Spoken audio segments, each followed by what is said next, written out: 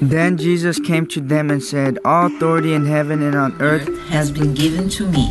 Therefore, go and make disciples of all nations, baptizing them in the name of the Father, and the Son, and the Holy Spirit, teaching them to obey everything I have commanded you. And surely I am with you always to the very end of the age."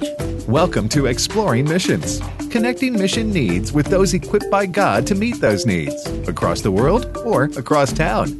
And now, the host of Exploring Missions, Bert Harper. So there's a current discussion ongoing in maybe some mission circles in the mission world, if you can even call it that. And the discussion is about what to do with the word missionary and the concept of missions. Recently, a book was written, and I think it was entitled "If Everything is Missions, Then Nothing is Missions." And there are parts of that argument, that parts of that discussion that I probably agree with, and there's probably parts that I disagree with. But just off the top of your head, hearing that, what do you think? Is if we call everything we do, in God's kingdom, if the specific action that we're taking, if everything's mission work, then are we going to miss true, genuine mission work in that? When I hear that, a movie title comes to mind: The Good, the Bad, and the Ugly. And I don't mean that. I do mean that. In other words, I see the good about that because we'll start doing trivia things that do not add anything to the kingdom. Mm-hmm. Oh, I'm on mission for God. Right. But at the same time, I see some people who financially give and sacrifice that cannot leave home as they're not involved in missions. Listen, I know individuals that sacrifice beyond measure to be able to give money to missionaries who can stay in the field. Yeah. That, to me, their sacrifice may be greater than the person who is on the field, Nathan. Agreed. I agree. So I agree with that. But what we're doing, if we're not careful, we will trivialize so many things, and we will normalize some things that really doesn't amount to a hill of beans that the church is doing. Yeah, and I think that the point of the discussion is there's a fear that we will miss the main thing. Making disciples of all the nations, including the people groups, the nations, the tribes, the tongues, the languages, the people that have not had access to the gospel yet. If we start doing all these activities and call it all mission work, then we're going to leave that off, that extra hard stuff of making disciples among the nations, crossing those cultural barriers. Some of those are very real barriers that are hard to even, to this day, to get to those people. If we say, oh, we're doing mission work and we're just, giving a little bit and doing just a little bit, and it just makes ourselves feel better, then we're going to neglect doing the hard things. I think that's the fear. That's the reason for this being an issue. And it's kind of like, it's almost shop talk, where the church is just kind of discussing this among ourselves. And that's kind of what we're doing today. Yeah. And it's a healthy thing. It's not something that you want it to make the focus of, but it's still a healthy thing. I would not take the side of either. Sometimes they give you an issue, and one person is to present the positive side and the other the negative. I could not do that and do it reality on both sides, because I understand your opening remark. With some of it, I agree. With some of it, I do not. I think we could give some illustrations here, and I don't mind going online on the radio airways and doing that. I see some of the things that the church does in spending so much money on themselves that I do believe that the church is going to be held, those churches will be held under judgment for, I would say, wasting money that could have been used in a greater way elsewhere. Now, we can always do without, and sometimes doing without at home causes a detriment to discipleship in reality to send others. But that's not the case in most churches that I know about. Most of it is spending money on things that really we could do without, that I'm not sure you could call missional work. Some of the things that take place, Nathan, and that I've observed that in church budgets. You can get a church budget and see where they're spending their money and tell something about that church and what they're on mission for God or not. Yeah, and it's not just churches; it would be individuals and families. You look at the account, the budget, the checkbook. Then you can also look at the calendar and see where time is invested and what's important. Well, does the church keep their members so busy that they don't have time to do mission work? That can be the case in some places, I believe. Meeting at the church for everything. Oh, we've got a meeting every night, and they brag about it. Now, what's the purpose of the meeting? Don't you have to ask the purpose for the meeting? Yeah, I think so. I think that's what will tell the tale, I guess. But let's give an example that you and I were involved in when we were on church staff together, and Halloween is one of those things that you look at, and I know some people want to just turn off their lights, hide in the deepest, darkest room, and ignore it because of the connotations of Halloween. And I understand the thought process behind that. I disagree with the response to that. What an opportunity. And you and I both experienced this. Yes, we had all these great things for kids to come to the church and like have alternatives fun. To an alternative to trick-or-treating. Is it missional? Well, we say, bring your friends, and we have a time of devotion. And I understand that, and it was not bad.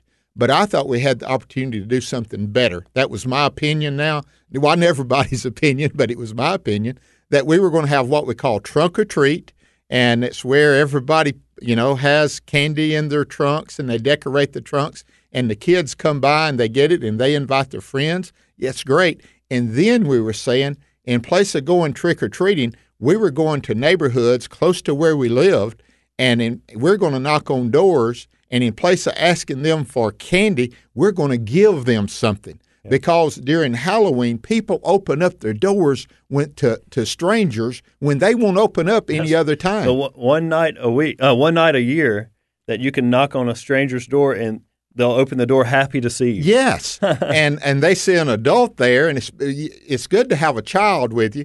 But if they have an adult with you and they say, "Oh no, we didn't come to get candy. We came to give you a light bulb. But we came to give you a pen. We came to give you a tract. We want you to have this. We're so thankful that you would receive this." And you could tell them more. You could invite them to your church, to your small group. But that was an opportunity, and making it missional.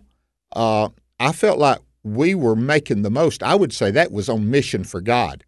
No, I agree with you. That was definitely being on mission and utilizing that time on the calendar to do that.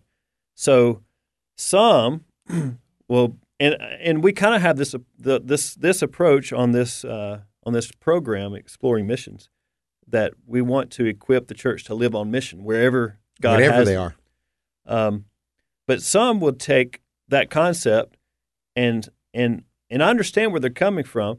They want to specialize mission work to only include crossing cultures and making disciples of Jesus, like directly making disciples, preaching the gospel, seeing people follow Jesus, and planting churches out of that.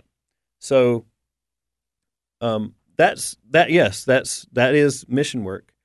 Is it any more mission work, or is it less mission work to do the knocking on doors at Halloween, inviting people to church? Well, let me give you this.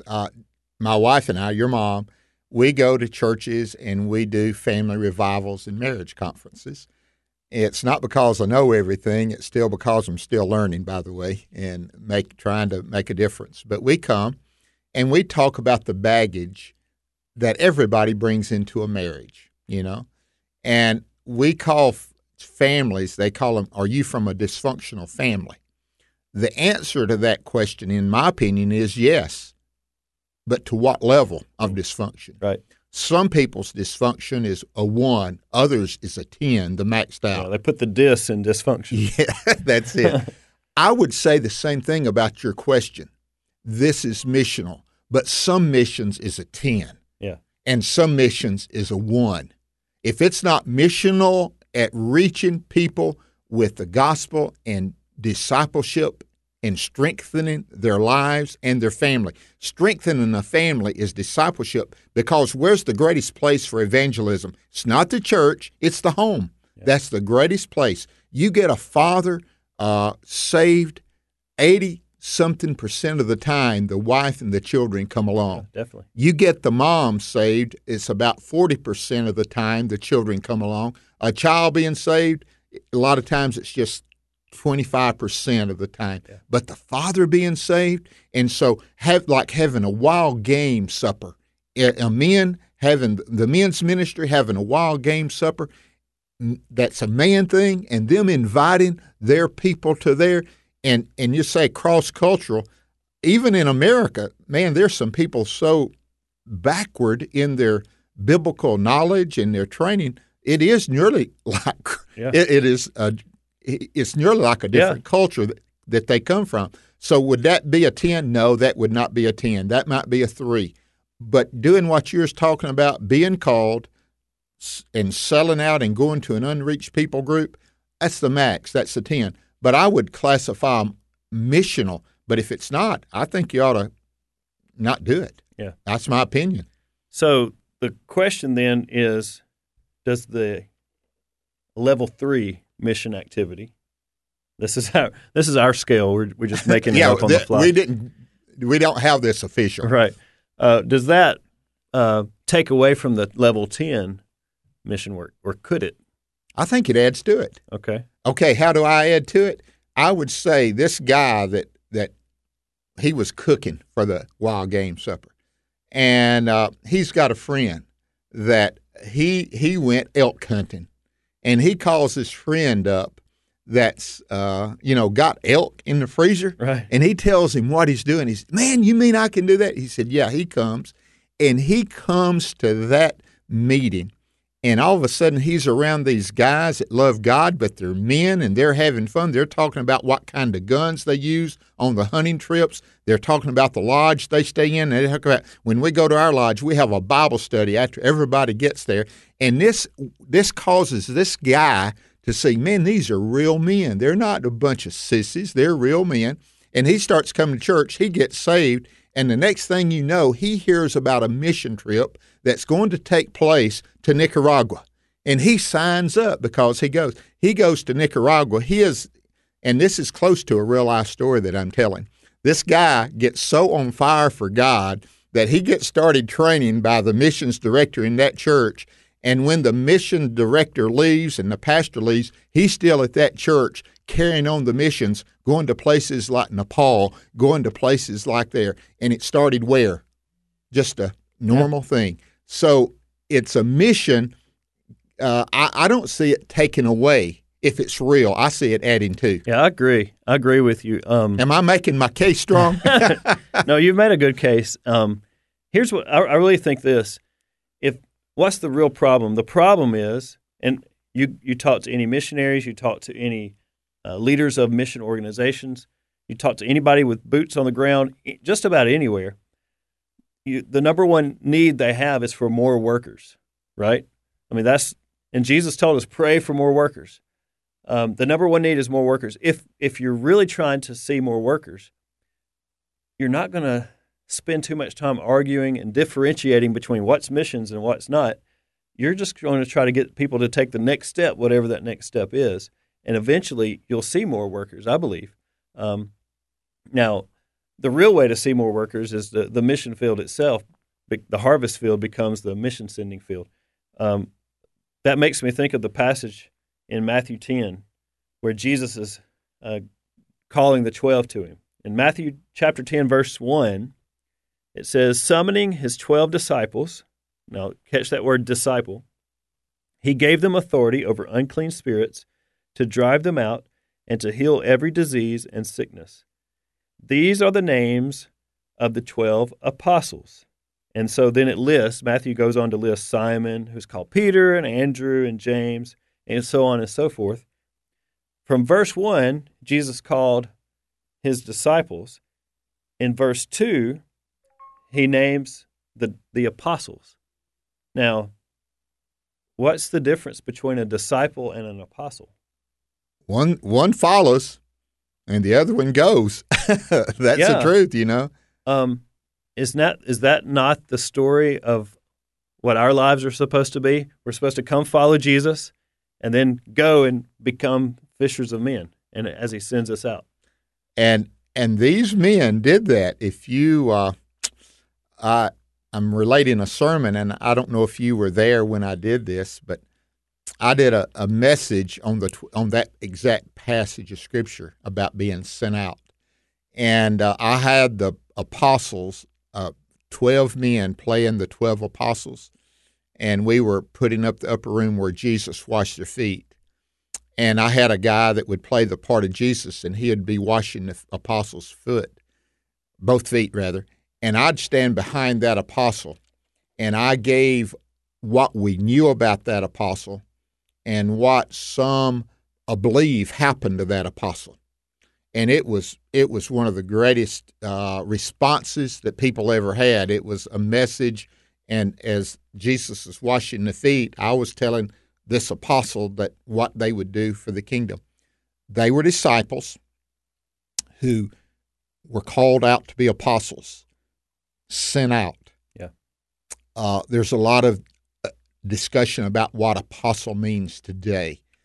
I agree. You and I agree that the closest thing there is to an apostle today are missionaries. They're sent out to go. When I say missionaries, we're talking about that high classic 10 missionary that is sent to the cross-cultural. We know for sure what happened to Thomas. A lot of them are speculative, what happened. We do believe Peter was probably crucified upside down. The evidence is pretty strong for that. But we know Thomas went as far as India, where he would be martyred for Christ. They have a marker, honoring him in India even today. Cross-cultural, cross-language, cross everything you know. Again, 10. That's a 10. Here's my thoughts on what we're discussing. I believe you need levels on all of them. In Acts chapter 1:8, when he says, we're to be witnesses, martyrs, he says in Jerusalem. Now, that would not necessarily be cross-cultural. That would be right there where they were, familiar. Judea, that was the surrounding area. Samaria, now we're getting into a cross-cultural. The wrong side of the tracks. Wrong side of the tracks, wrong people. And to the uttermost parts of the earth. That's what he said. You shall be my witnesses. I'd say Acts chapter 1:8 is complete missional. Mm-hmm.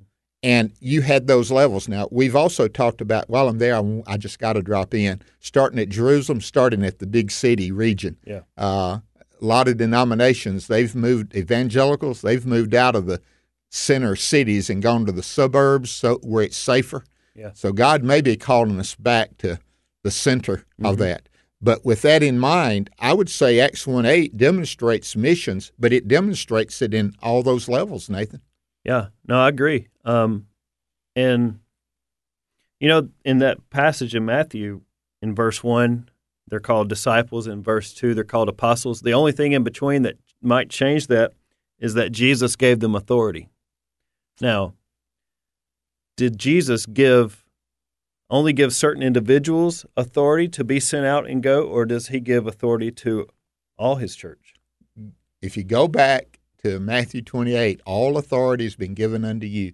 That's to the church. So the church has authority. The church as a whole. Oh, as a whole. It seems to me, now this is me doing what I do on the weekdays, on the other program that I do here on the American Family Radio Network is Exploring the Word. We dissect the Word of God and everything. When you look at Matthew chapter 10, you look at that individualistic. I give these 12 men this authority. in Matthew 28, it's given it to the church, all church. We go in Jesus' name. We go in his power. We go in his love. It's going where Jesus would go. And that's everywhere. And we come to Matthew 24, and it says this gospel is to be preached to every tribe, every tongue. And that's what we want this program to do. We want people to be energized that they do volunteer to be a mission trip to Nepal, volunteer to, do soup down at the local soup kitchen. We want them, but God's going to call some of them out to go to places that are difficult, Nathan. Yeah. Wherever those are, to the uttermost parts of the earth, the unreached people groups, somebody's got to go. Yeah. So collectively, as a whole, as the body of Christ, the Church Universal, we've been given authority to and been sent out. We're not just the called out, the ecclesia, we're the apostoli, the sent out ones, to go into all the earth and live on mission wherever we are and whatever we're doing. But there are individuals then who have been given authority individually to go as missionaries, crossing cultures to make disciples and plant churches. Is that? It is exactly right. We're in complete agreement. And in an earlier program that we taped, we talked about Paul having a skill that he could take with him to these cross-cultural places. We're living in a day when there are a lot of the places that's most strategic missionally that they would not let, quote, a missionary in. But they'll let a technology guy in because they're wanting to know more about the technology of the internet, about the computer. They would let a person who is an animal scientist in because they need to help with their cattle dying, and they can go in and they can help into a difficult situation. Yeah. And I would say to you, man, that's missional from the point of view. And so to equip yourself, equipping yourself is missional in a way to be used of God. Yeah. God, you was talking about the disciples and apostles. What he had been doing before Matthew chapter 10 is equipping them to become apostles. You just don't happen. No, there's got to be some discipleship. So discipleships and mission work, they better go hand in hand with one more thing, and you and I have talked about this, the prayers of the saints and the finances of the saints. They all need to work together, don't they? They should not be separate. Well, you can't separate them and carry out the task. It won't get done, A missionary can't live on the field without prayer and without finances to be there. So they all go together. So maybe it's not a helpful question then to ask, is this certain activity mission work and is this certain activity not mission work? Maybe it's a question about how intentional toward missions are we being in this activity and that activity. And how does that make sense? It does, Nathan. And how important is it for the church to hear that from the pulpit? Yeah. I pastored 38 years. I still do interim pastorate.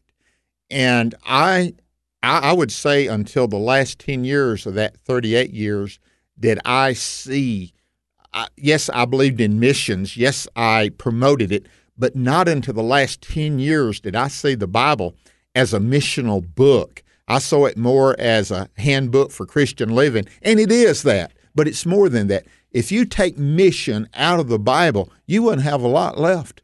God sent, God gave, he gave his word, he gave a vision. All of that, every bit of that is missional, even in the prophets. Look at Amos. He would leave and he would go prophesy to the northern kingdom. So there's a lot of, even in the Old Testament, not just in the New Testament, you see the missional part. Psalm 69 is as missional as they can be, that the whole world may know. And we praise the Lord for that. We're on call and we're on mission from God. But I still think, let's go back, is what some of individuals are doing that they call missions, is it really missions? I think you need to examine that. And if it's not, but I still think strengthening the family is a mission, because guess what's going to happen out of that? That's where a lot of the missionaries are going to come from from those homes that's been blessed. So that's the reason Jan and I are able to go to churches and we talk about how to strengthen your family, because we know God ordained the family, and we feel like it's a mission to the family. Now, to what level? That's somebody's scale that they've got to do. But I don't see how anybody could deny that carrying the gospel to an unreached people group is the 10th number of being maybe missional. The highest priority. Highest priority. Right. Yeah. And if we're not careful, I've used this illustration before, like when a natural disaster happens on the coast and it's devastating the coast, but as the hurricane came inward, it did more damage and more damage. And when it got to you, there's a little damage done, and you go and get that tree out of Miss Smith's yard and feel like you've done everything. When the Gulf Coast is devastated, you know, and that's the way it is. I believe that's what you're talking about. The unreached people group is where the storm has ravaged and left nothing there, and we're satisfied cutting down trees in our neighborhood and calling that as important as that. And I firmly disagree. So we need to do both. We need to do both. And we need to prioritize where it's most needed according to Scripture. And the church, I think it'll be a struggle.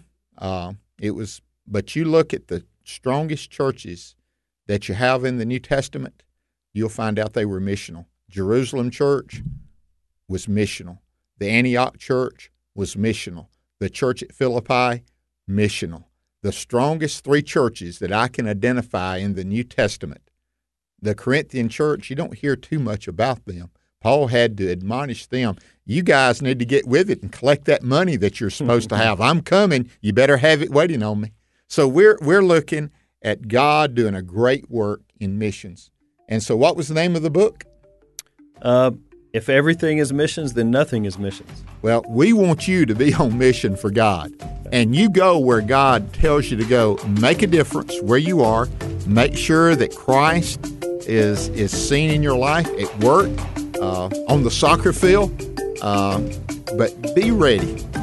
Don't you think so, Nathan? Be ready to go and be apostolic in your mission calling. Yeah, we've all been given the authority to go out and make disciples of all the nations. So start where you are right now and see where God takes you. And it will be the most exciting journey you'll ever travel. Thank you for listening to Exploring Missions here on the American Family Radio Network. We pray that God would use you and that you would be on mission for God where He has placed you.